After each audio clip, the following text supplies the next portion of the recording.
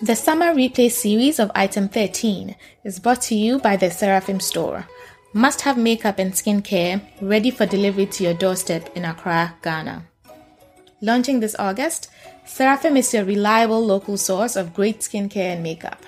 No more ridiculous shipping fees or hassling friends to bring back your favorite skincare product on their next trip home. The team at Seraphim has carefully selected their very favorite products for prevention, for healing, and of course, to adorn our various shades of chocolate skin. Check out the Seraphim Store on Instagram at the Seraphim Store or on their website www.theseraphimstore.com.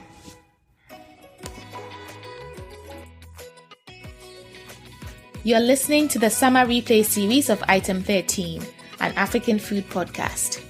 We're sharing your favorite episodes from the past 2 seasons all month long. It's a good time to share the podcast with a friend. Subscribe, rate, and review on your favorite podcast app. Stay tuned for all new episodes next month. Season 3 will be back in September. Here's the replay. Well, Yon, the thing is this. I'm not the only one. Yeah. There are so many other people that will tell you the same stories. We are hearing stories of 30-year-olds just dying, having a stroke. We're hearing stories of mothers going to work one day and coming back saying, I'm tired, and not waking up anymore. And I'm like, these things are preventable. We can prevent this. And we have to want to make that difference, and I'm all about telling our stories. Because in telling my story, in telling my experience, I hope that somebody says, you know what, maybe I should go to the doctor. Right. Maybe I should take a look at what I'm eating. Because these conditions that we're seeing, in terms of diabetes and hypertension, heart disease, and even some forms of cancer, are actually really called diseases of lifestyle. My guest this week is Cordialis Musora Kasago, founder of the African Pot Nutrition, a consultancy that improves the health of people of African descent through diet and lifestyle changes. An advocate for heritage foods and healthy cultural practices, Cordialis specializes in prevention and treatment of chronic disease, family wellness, and nutrition education. She holds a certificate in adult weight management from California State University, Los Angeles, and earned a master's in African Area Studies from the University of California, Los Angeles. She's a regular contributor to various media outlets. This was a powerful conversation, and I'm so grateful to Cordialis for sharing her story. Here's the episode. So welcome to the show, Cordialis. It's great to have you on. Yay! Thank you so much for having me. I'm excited to be on the show with you. Yeah, I know. I think this is perfect timing. We're recording just before Christmas, and this will go out sometime early in the new year. But I think it's probably a good thing that it's going out after Christmas when people have had all the naughty bits of food there is to have.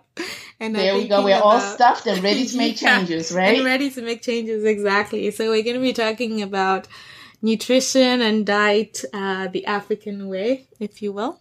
Yes. But let's start with talking about you. Let's learn a little bit more about you, your background, and sort of how you ended up in this space. So you're originally from Zimbabwe. You were born Zimbabwean. Yes, I was born and raised in Zimbabwe. Okay. And you know how everybody says there was a turning point for them when they decided that they knew exactly what they wanted to do with their lives. Yeah. I was 7 when I decided that I wanted to be a dietitian. Okay. And it so happened, my friend said to me, my mother works with women and children, and she travels around the world. And that was it. I was like, travel, sign me up. That's what I want to do. And I remember all through primary school, I was telling everybody that I was going to be a dietitian, but I never knew what a dietitian did. But I kept saying, that is what I'm going to do. And my mother never thought to correct me and say, hey, babe, this is what a dietitian does. When I got to secondary school, we got the choice to pick between doing fashion and fabrics, which was sewing, or food and nutrition, which was cooking. And I was like, well, it was boarding school. Yeah. And those that went to boarding school know how difficult it was to get good quality food sometimes. Right. Or rather, like food that wasn't the traditional everyday beans and, you know, some kind of a starch. And so I was like, well, I want to study food and nutrition because I get to cook and have some extra provisions, you know, after class. Little did I know that I was actually sowing the seeds for what I would do with my future. And I started learning about food and nutrition and what it does in your body. And I remember one day, I think I must have been like in Form 3, Form 4 at that time. And the teacher said something about a dietitian. And I was like, oh, wait a minute, that's what I'm going to do when I grow up. You know, that's what I've been telling people I'm going to do. And so it stuck with me at that time. I realized that I loved food and I loved what I was learning in high school at that time. And I decided that since I had been saying it since I was 7, I am going to just go ahead with the flow and I'm going to be a dietitian. So after high school, I got the opportunity to come to America to further my education. And of course, it was time to pick a major. And I said, hey, I want to study nutrition because I'm going to be a dietitian. My mother was not a big fan. Why? Because she thought... all along, she thought that, okay, well, she's going to change her mind. Right. She doesn't really know what it is. But then when I came and I said, I'm going to be a dietitian, my mother was like, no, honey. You're going to be so frustrated because the very fatty piece of meat that you're telling somebody not to eat is the very fatty piece of meat that they're eyeing in the pot and saying that one is mine. Yeah. You know, but it was great. You know, I was like, this is really what I want to do. And I ended up studying to be a dietitian. And here I am many years later, you know, fulfilling that dream of a 7-year-old girl. That is so cool because I wonder how many people I know who knew exactly what they wanted to do when they were 7 and have sort of stuck with it for, you know, who knows, 20 years later, 30 years later. Well, she had me at travel, you know, she said, they travel. I was like, that's it. Sign me up. Well, you know, actually, when you say that, though, could you tell us a little bit then, like, what is the life of a dietitian? Like, what do you do as a dietitian?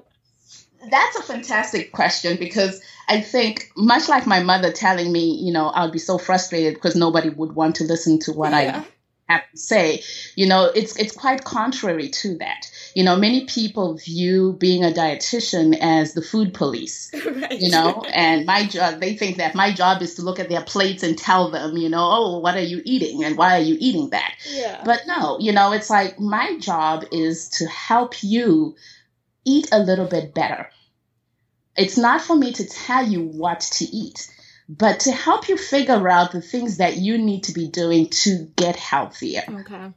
You know, so part of what a dietitian does is work individually with you. Okay. Let's take a look at the foods that you like to eat. Let's take a look at how you like to cook them.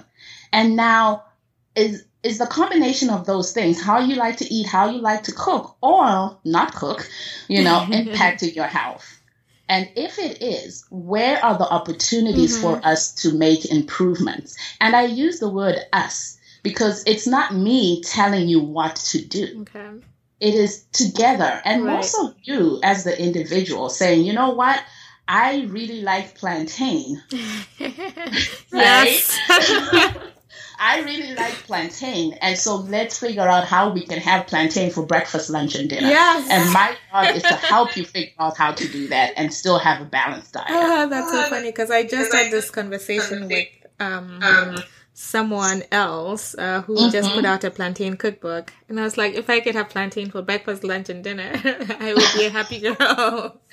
Well, girl, I'm here to help you figure out how we're going to do that, right?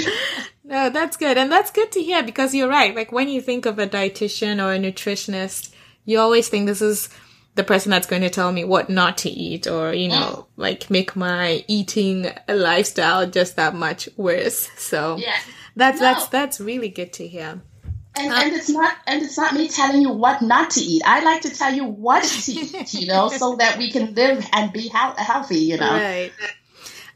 Okay, so let's shift gears a little bit and then talk about African Pot Nutrition, which is your blog, consultancy. What was your inspiration to start it, and what do you hope to achieve with it? Because, you're doing on your, professionally, you're a dietitian, you're a nutritionist. How do you decide to sort of add this extra arm, I guess, if you want to call it that, or additional thing to your plate, I guess, versus what you do on a day-to-day for your job? You know what? It just flowed naturally. I'm going to tell you the story of my mom because I cannot separate the African Posh Nutrition from my mother because she was a very strong influence in it. Okay. So my mother was educated in the United States, and she went back home. After she went back home, one day I called, long story short, I called and my nephew answered the phone and he was 5. And I asked, hey, can I speak to grandma? And he's like, no, grandma's sleeping. She's sick. I was like, oh, okay. I'll call her tomorrow. The next day I called, hey, can I speak to grandma? And he's like, grandma, her tummy hurts. The third day I called and he's like, no, grandma's sleeping. And I said, you need to go wake grandma up. And he went and he woke his grandma up and she came to the phone and I'll never forget her voice because it sounded tired. It sounded weak. And it sounded as if, when somebody drinks some water and is gurgling? Yeah. And she had this gurgle in her voice as she was speaking to me. And I said to her, Mom, you need to go see a doctor. And she said, no, it's just a cold. It's just going around. Right. And I insisted, by day 5, Mom, you've had this thing for 5 days and you're just sounding worse and worse. You have to go see the doctor. So she went to see a doctor and was immediately told that she needed to start kidney dialysis. Oh, wow. Her kidneys had failed and they looked at it and discovered that she had very high blood pressure. Oh my goodness. And over the years, it's like my mom was one of those typical of many Africans. We don't go to the doctor unless we are very sick. It's like, and she might have complained of a headache here and there or just, felt a little weak, but just said, it's just, old age or I'm just tired. But in that moment, she went in and the doctor said, your kidneys have failed. We need to start dialysis today. Oh my goodness. Yes. And that was in June. By August, my mother had passed. Oh my God. Yes. And that shook me. That experience of losing my mother, oh, Goodness, I'm so sorry. Oh, that's okay. That's okay. But losing her that quickly over a short period of time really got to me. And I started to think about how she had opportunities that the average person in Zimbabwe did not have. Right. And to top it all off, her daughter was a dietitian who spent her days educating people how to prevent and manage the very condition that took her. Oh my God. And I was shook. That shook me. Yeah, I'm listening. I'm just listening and I'm shook. To be honest, wow. And it made me start thinking about how many more people are there that are going through this. I started to look at the research around hypertension, not only in Zimbabwe, but throughout Africa. Yeah. And there was a lot of research that was being published about the prevalence of hypertension in Africa and that it was increasing across the years. But I was looking also for resources, what are governments doing to address this? What are organizations doing to talk about this? So I reached out to one of the lead authors that his name kept appearing on all these studies. Yes. So I reached out to him and said, hey, tell me about prevention efforts that are held in African countries. And he emailed me back and told me that he didn't know of any. And I thought to myself, wow, this is just a really sad situation. And in that moment, I started to think about what I could do to help, prevent people from losing their lives. But one day I was watching, it was New Year's Eve, and I was watching, television, and they were talking about the best diets for the best health and, the best foods in the world. And there was nothing that was talked about African food. And I started to think, wait a minute, our food is healthy, our food can fit. Why is it not there? I Googled African food, African nutrition, and there was nothing that came up. And so I got mad. I got mad that there was no discussion about African food. I got mad that there was no prevention efforts that were going on. And I got mad that I lost my mother to a preventable condition. And I said, I'm going to make a difference. So that is how I started just blogging. My first post was about why African diets are healthy. And from there, I just started writing, and it evolved into people consulting me saying, hey, what do I need to do to manage my condition? Right. And so that's how the African Pod was really born. Oh, wow. That's like, I feel like I need a moment. Like, that was such an amazing story. And I don't know, I'm probably going off on a tangent here, but it just, because your story just really hit me, and reminds me partly of why I do this, is to get our stories out there, right? The stories of people in the African food space that are doing, you know, really great things. And that personal, I don't know, I'm going off the cuff here, but this really touched me. So I'm sorry if I seem a little... well, you know, the thing is this. I'm not the only one. Yeah. There are so many other people that will tell you the same stories. We are hearing stories of 30-year-olds just dying, having a stroke. We're hearing stories of mothers going to work one day and coming back saying, I'm tired, and not waking up anymore. You know, and I'm like, these things are preventable. We can prevent this. And we have to want to make that difference, you know? And I'm all about telling our stories.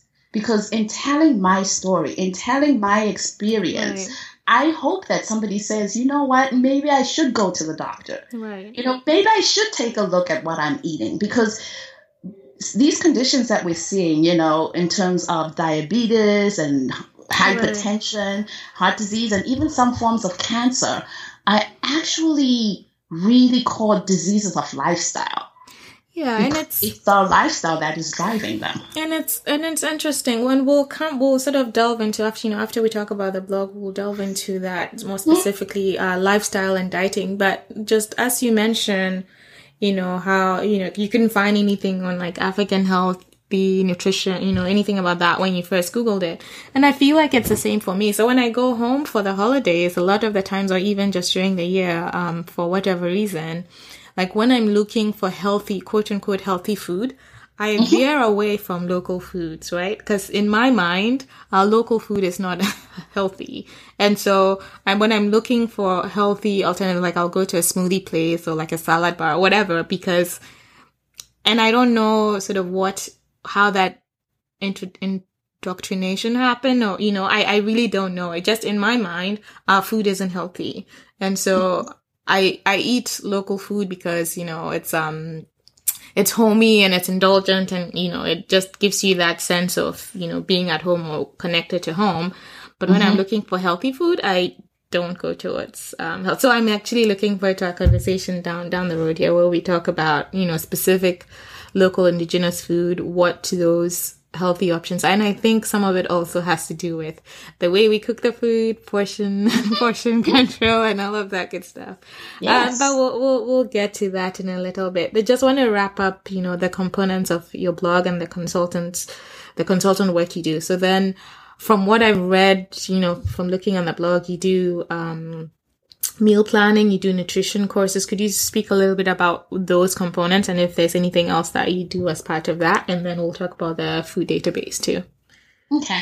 So part of it is, as a dietitian, I work with people that are trying to improve their diet, whether it is just, hey, I just need to be healthier, right, or I need to manage diabetes, I need to manage hypertension.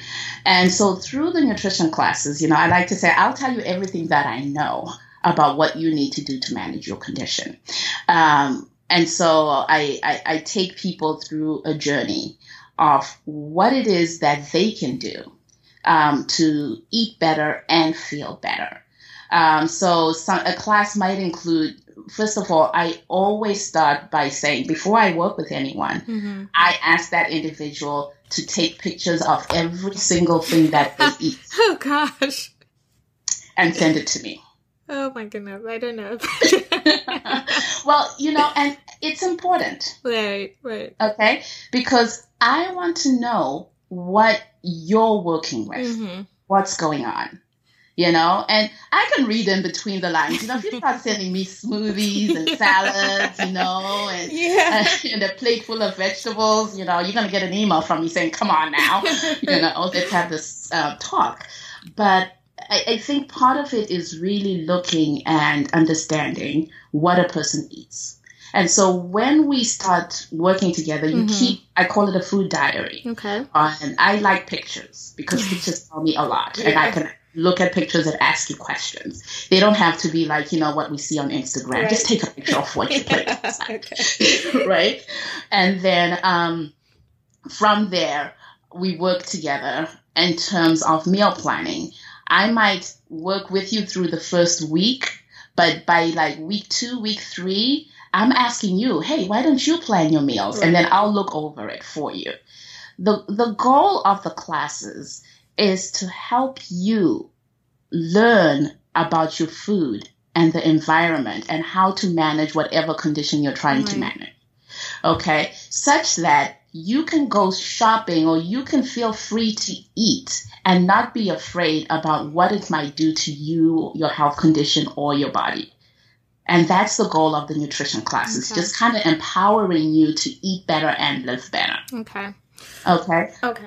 And then you also have this African food database as part of the blog. If you could talk about that. Because the first thing I thought of when I saw that was like something that helps me or, anyone that is interested count their calories. Because one of the things that I think is difficult, and whether calorie counting is good or bad, and that's probably a separate conversation.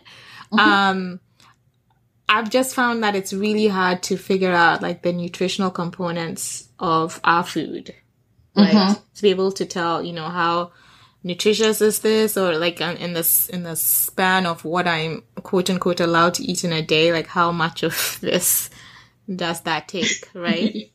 Right. So actually, part of that, the calories and all the nutritional information is actually based on an app. So I do have an app I work with people, and I've uploaded a lot of nutritional information. So when I work with individuals, I like to know just the total diet, not necessarily how many calories you're eating, but I want to know, are you iron deficient? Are you getting enough vitamin D? Let's take a look at your diet to make sure that you're getting enough nutrients, and that way I can help you help yourself, right? Right. And so that is a separate component.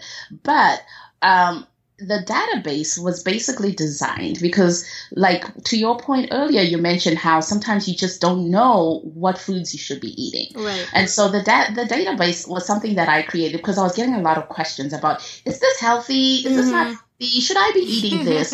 And so, I just started to just gather my thoughts and start writing short little blurbs about different foods. Okay. And with each food that I wrote, I created a little seal. There's a green seal, which means, green for go for it, right? And then we have an orange seal, which is like, use these foods moderately. While they have some healthy components, you don't want to kind of go overboard with them. And then we have a red seal, and the red seal is reserved for foods that we should be using. Basically, I call them celebration foods as celebrations. And so that each food in the database basically includes that. But I deliberately started by making sure that the items that I had a lot more of were the green items. Because so many times when you think of eating well, people think, what should I not eat? Right, yeah. And I'm saying, no, I want you to think about what you can eat rather than what you should not be eating. And so you'll notice a lot of green seal items on there because I want you to eat more of those foods because those are the foods that have been shown to improve health. And mainly it is the African foods that you don't find nutrition information on. Right. But as much as my job as a nutrition scientist is to take that information that is out there, the little science that is available, and kind of turn it into information that you can use as a consumer. You don't need to know the science behind it. Right. Just the information. Just having a simple way of telling, a quick, I don't need to know all of the detailed scientific information behind it, but just knowing it's good for me or it's not. And then being able to make those decisions around it. Okay, that's great.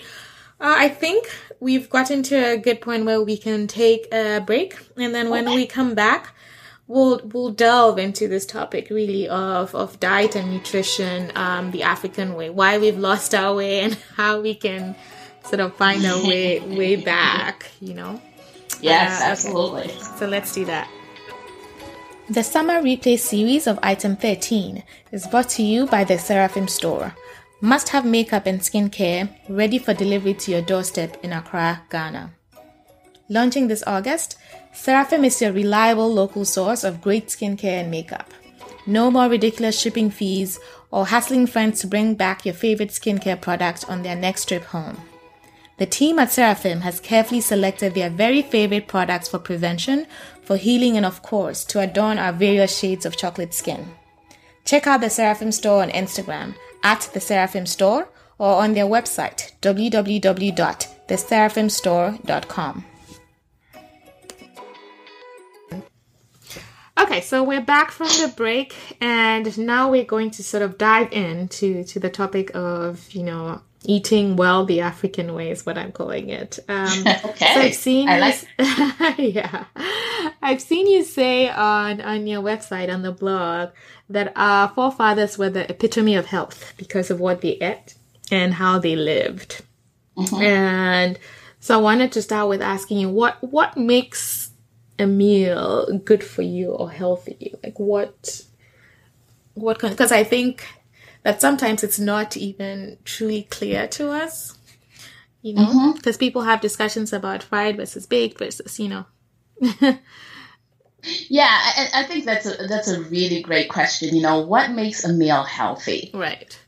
Okay, and there are many different things that we need to look at, and the first thing that I tell people, it's about balance. Okay. So many times we're told, eat this, not that, do this, not that. But it's all about creating balance. One way to determine whether your meal is healthy, I say at every single meal, you want to have a serving of fruit and vegetables.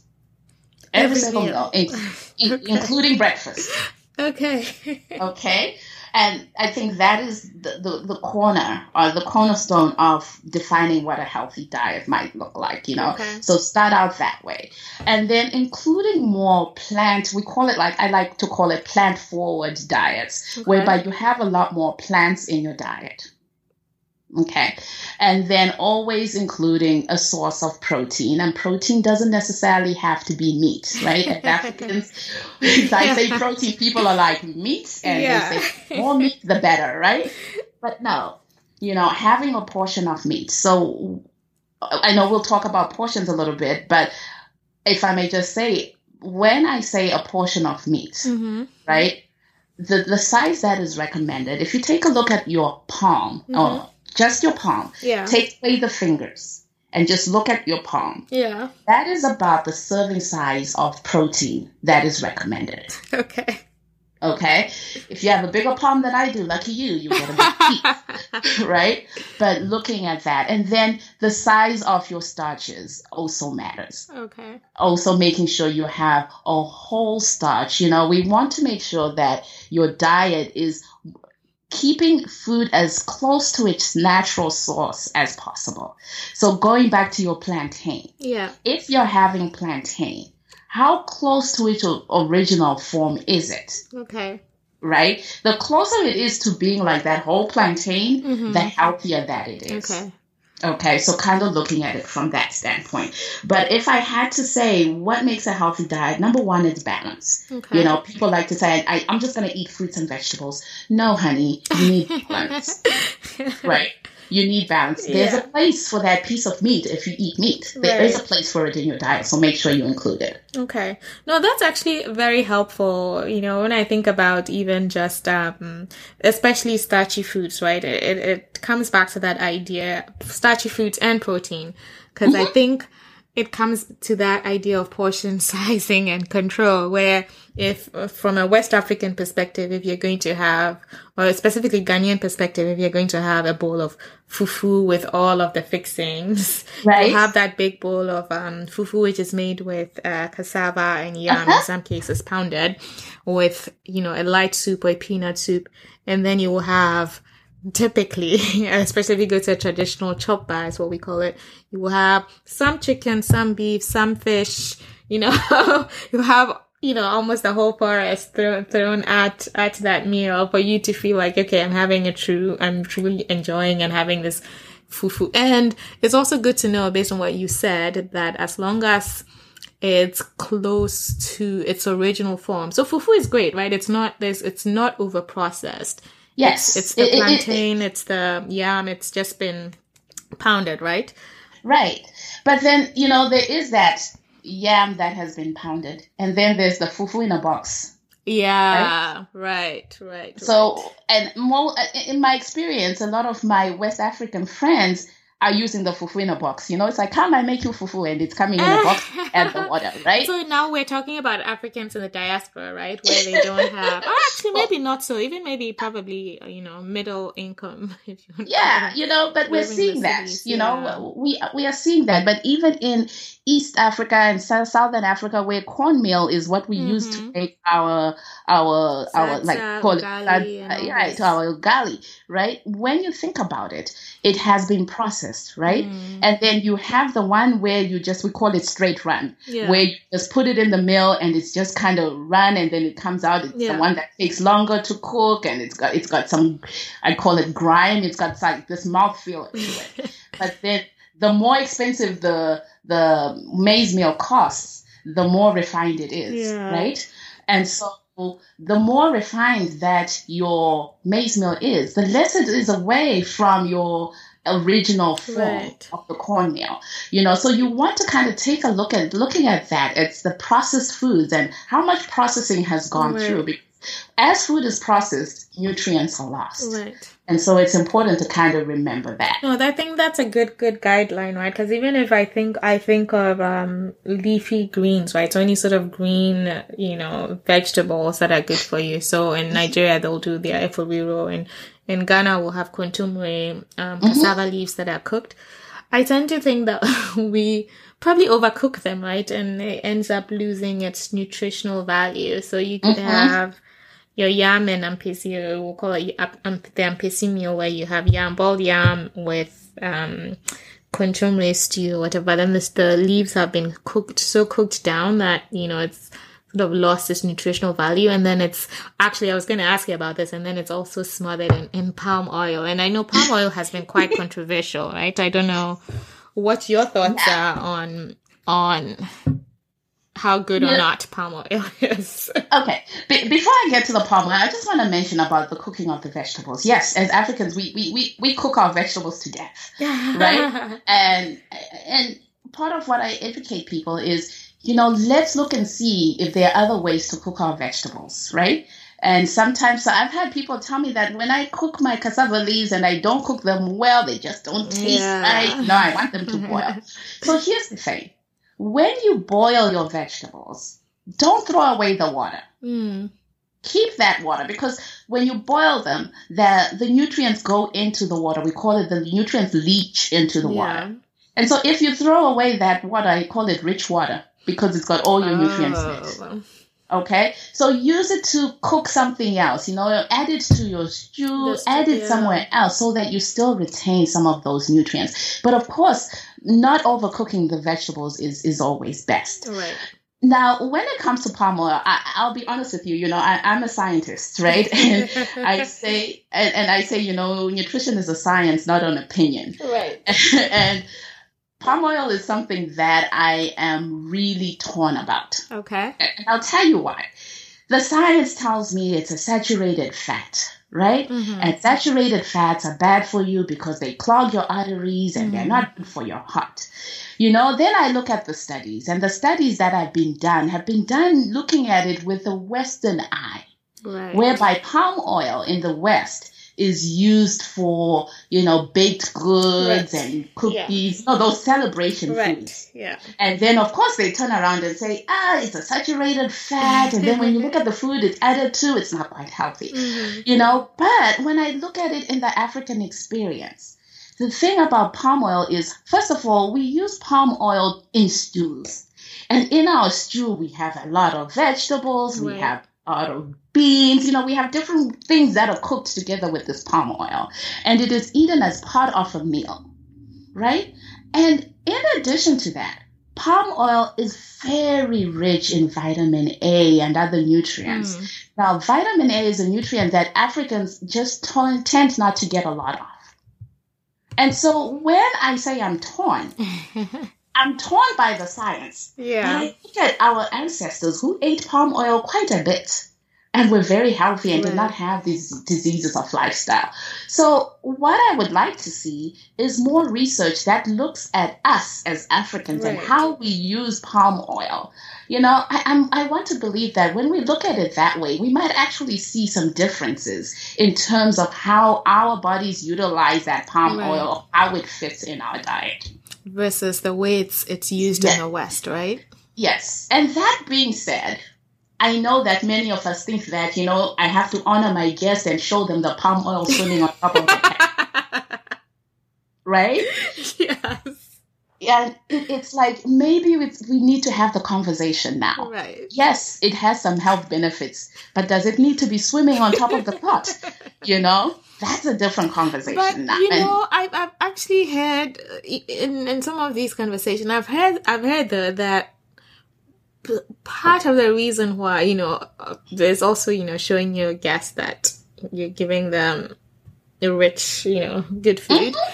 But then some people have also said it's a preservation technique, right? So that the oil sitting on top helps preserve the protein that's in the stew and can help keep it for longer. I don't know how true that is, but I've heard some people also say that. So I have not heard that before. Yeah. I'll have to look into it. That's interesting. Anyway, so the other thing I wanted to touch on then, as we're talking about palm oil and all of this stuff, is there's a perception that good food cannot be tasty food. Oh, right. So, and I mean, I will not lie, I'm one of those people. I just feel like when I'm having food that's quote unquote good for me, it almost feels like a punishment, right? Like I'm depriving myself of tastier food. So when you work with your clients, like how do you, and I'm sure that comes up, how do we think about it? How do we reverse psychologically this mindset that, if you're having a good food, then it doesn't taste good? I hear where you're coming from, because oftentimes, the things that we add to food to add flavor are salt, fat, and sugar. Yeah. Right? The three things that when you sit with me, I'm like, okay, let's take a look at this fat. How much oil are we adding to this? We just talked about palm oil, and then if I'm like, okay, reduce the amount, it might not taste the same, and I think part of it is that we've trained our taste buds to taste food a certain way. Once you start making that change, you start to taste the food, and it will taste a different way. It takes time. It definitely does. But, it's like if you've ever fed a baby, right? Yeah. And once, let's say the first time you give a baby something that has salt, the very first time, look at their face. They make this face like, oh my God, what is this nasty stuff you're giving me? Yeah. Right? But as you keep feeding it to them, their taste buds adjust and they get used to it. Similarly, once you start taking away some of these things, right, you have to let your taste buds adjust. But that doesn't mean that healthy food has to be untasty. Right. We have to, it's about giving you the skills, right? So part of me is let's talk about, if we're taking away salt, Mm-hmm. what can we add to make food more flavorful? Right. You know, we're going to talk about some herbs. We're going to talk about spices that add that flavor without the salt. So it's about learning how to cook it. You know, it's like most people think that when I say take away salt, I mean just boil the food and eat it. No. It's about learning the different ways that you can cook to flavor and give food that meaning. Healthy food does not have to taste horrible. Yeah, and especially as people are, embarking on their New Year resolutions and I think that's how people end up not being able to live those through, right? Because they feel like they're being deprived. The food they're eating, the quote unquote healthy food they're eating doesn't taste good. So thinking about, different ways to keep the flavor without, drowning it in salt and butter and all those. Exactly. And I think it goes back to that original conversation that we had. It's like people think it's a punishment because you've taken away things that you like, And so I'm like, let's not take away the things that you like. Let's try and figure out how we can make them healthier so they can fit on your plate. Yeah. That's what I do.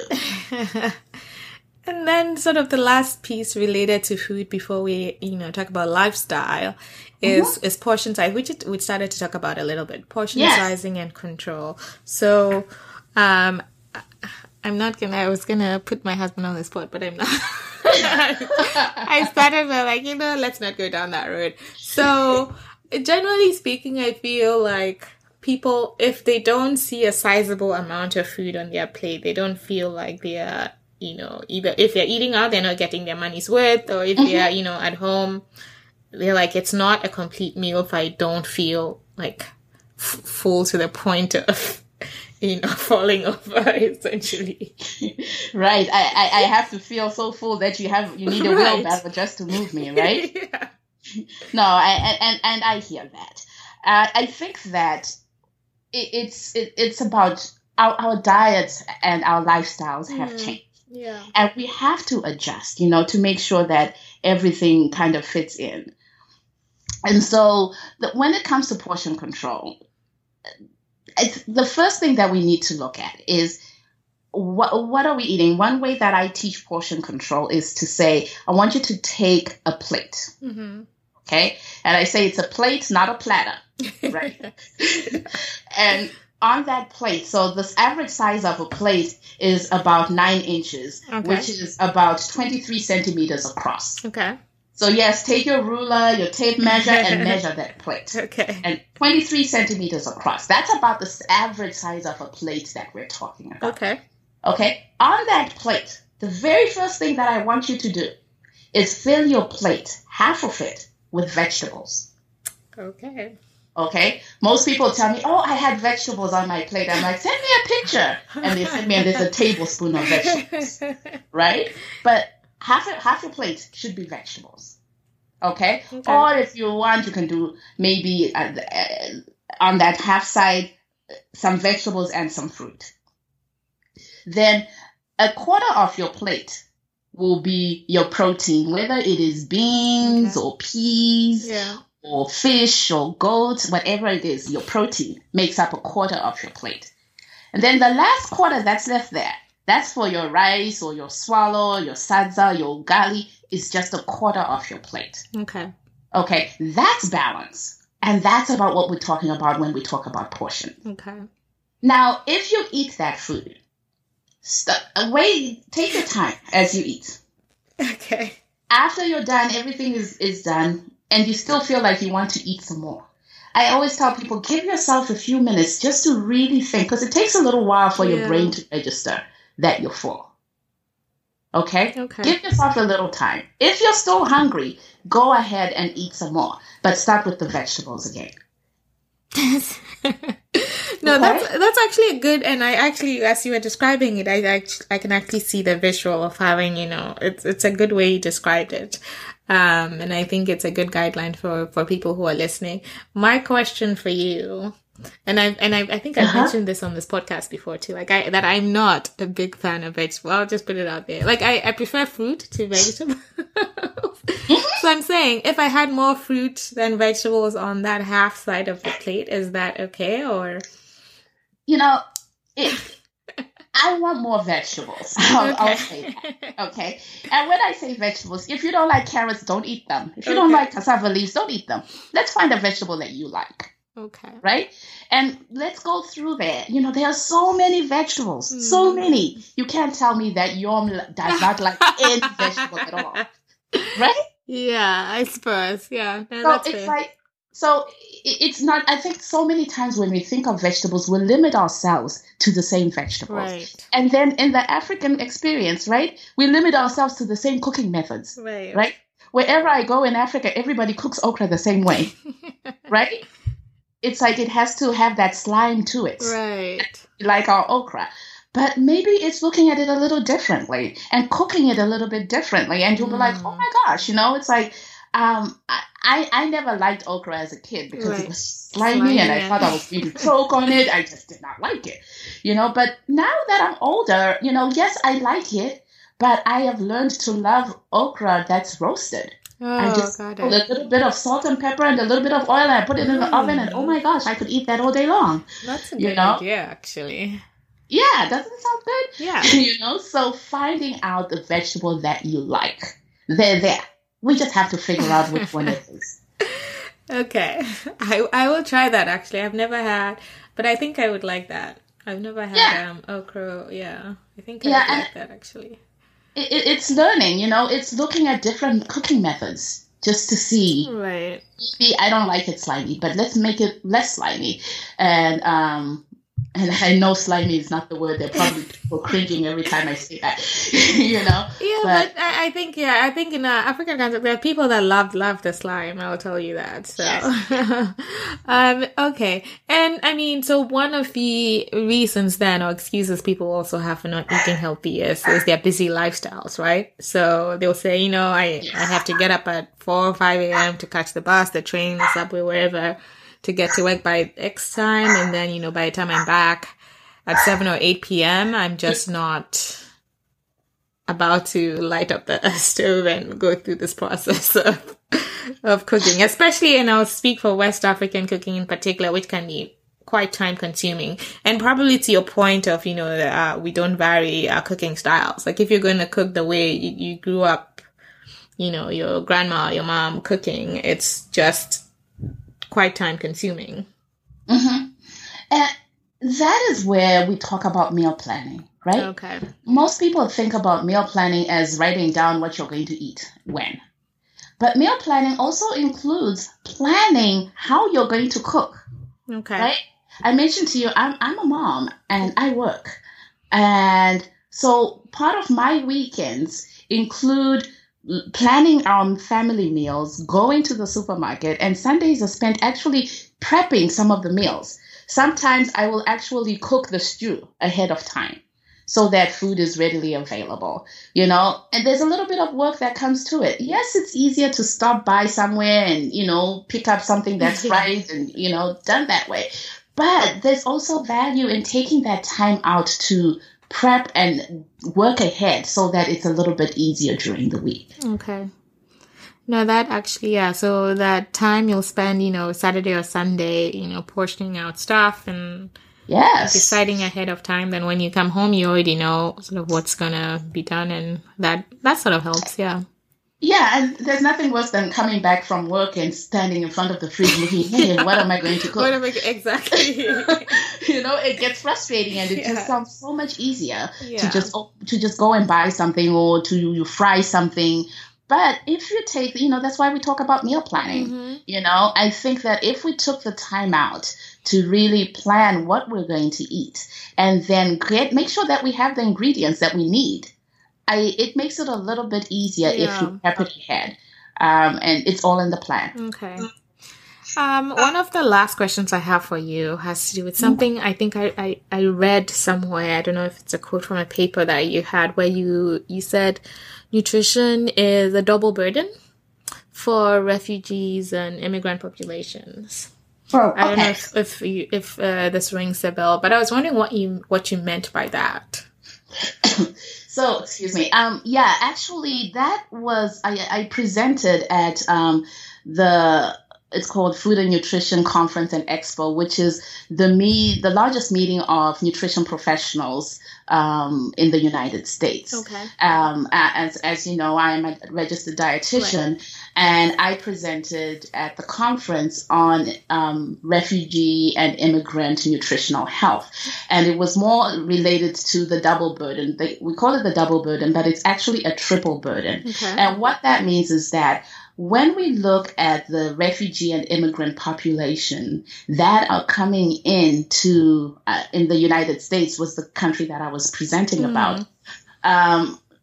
Traditionally, when we look at people coming in from developing countries, or most of the refugees, there may be some incidents of malnutrition or undernutrition.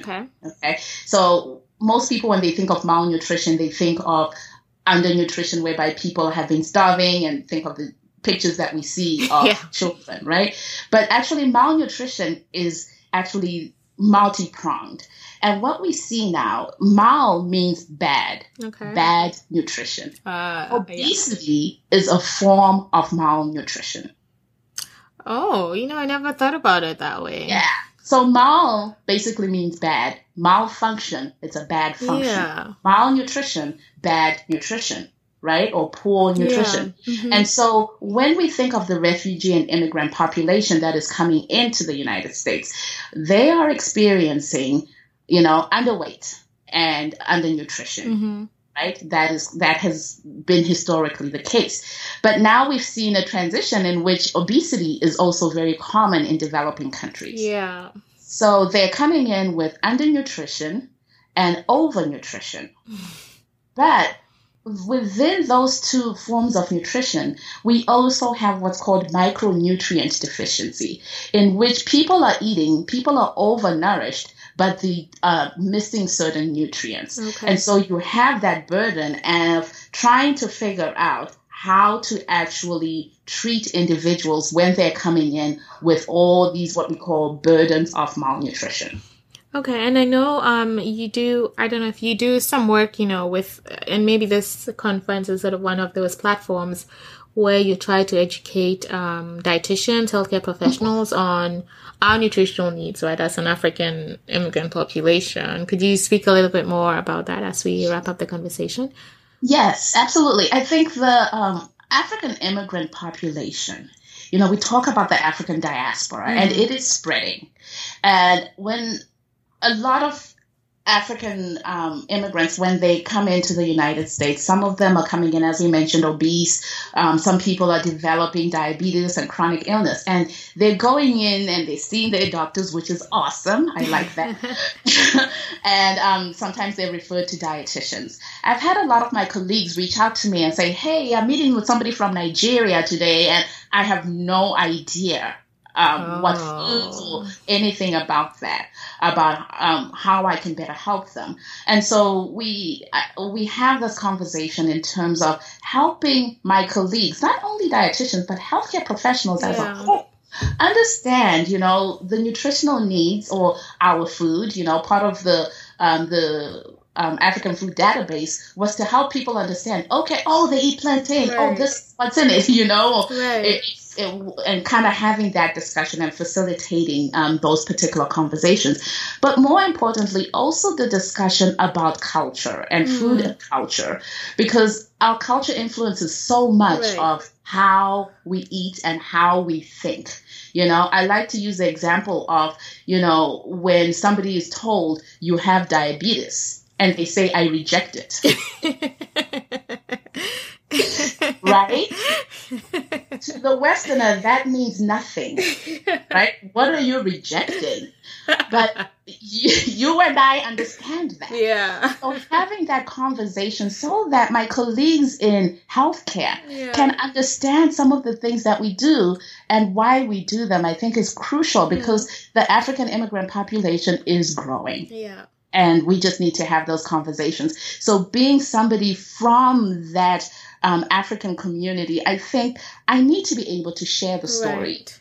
from our perspective. Yeah, and I mean, I think that what you do is really important. Like, this has been a great conversation. I think what you do is really important, especially when you consider, what you just said around the increasing population in the diaspora, and then the lack of knowledge from, our Western healthcare professionals, dietitians about, our culture, the food we eat, and how they can, help people solve their health problems if they don't understand the context, right? So this has been really, really enlightening to me also. Thank really, you. really helpful.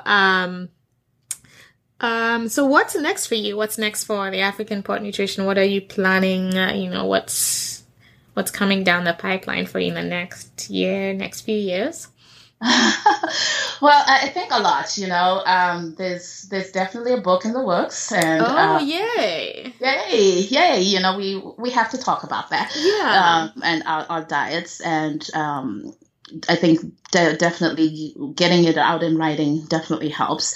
And also, along the same lines as we were talking, I know you and I had a brief conversation about, an upcoming podcast. Yes. And yes, and the podcast is basically to talk about, I call it African food, African health, and African culture. Yeah. Because I don't know how to separate the three. Right.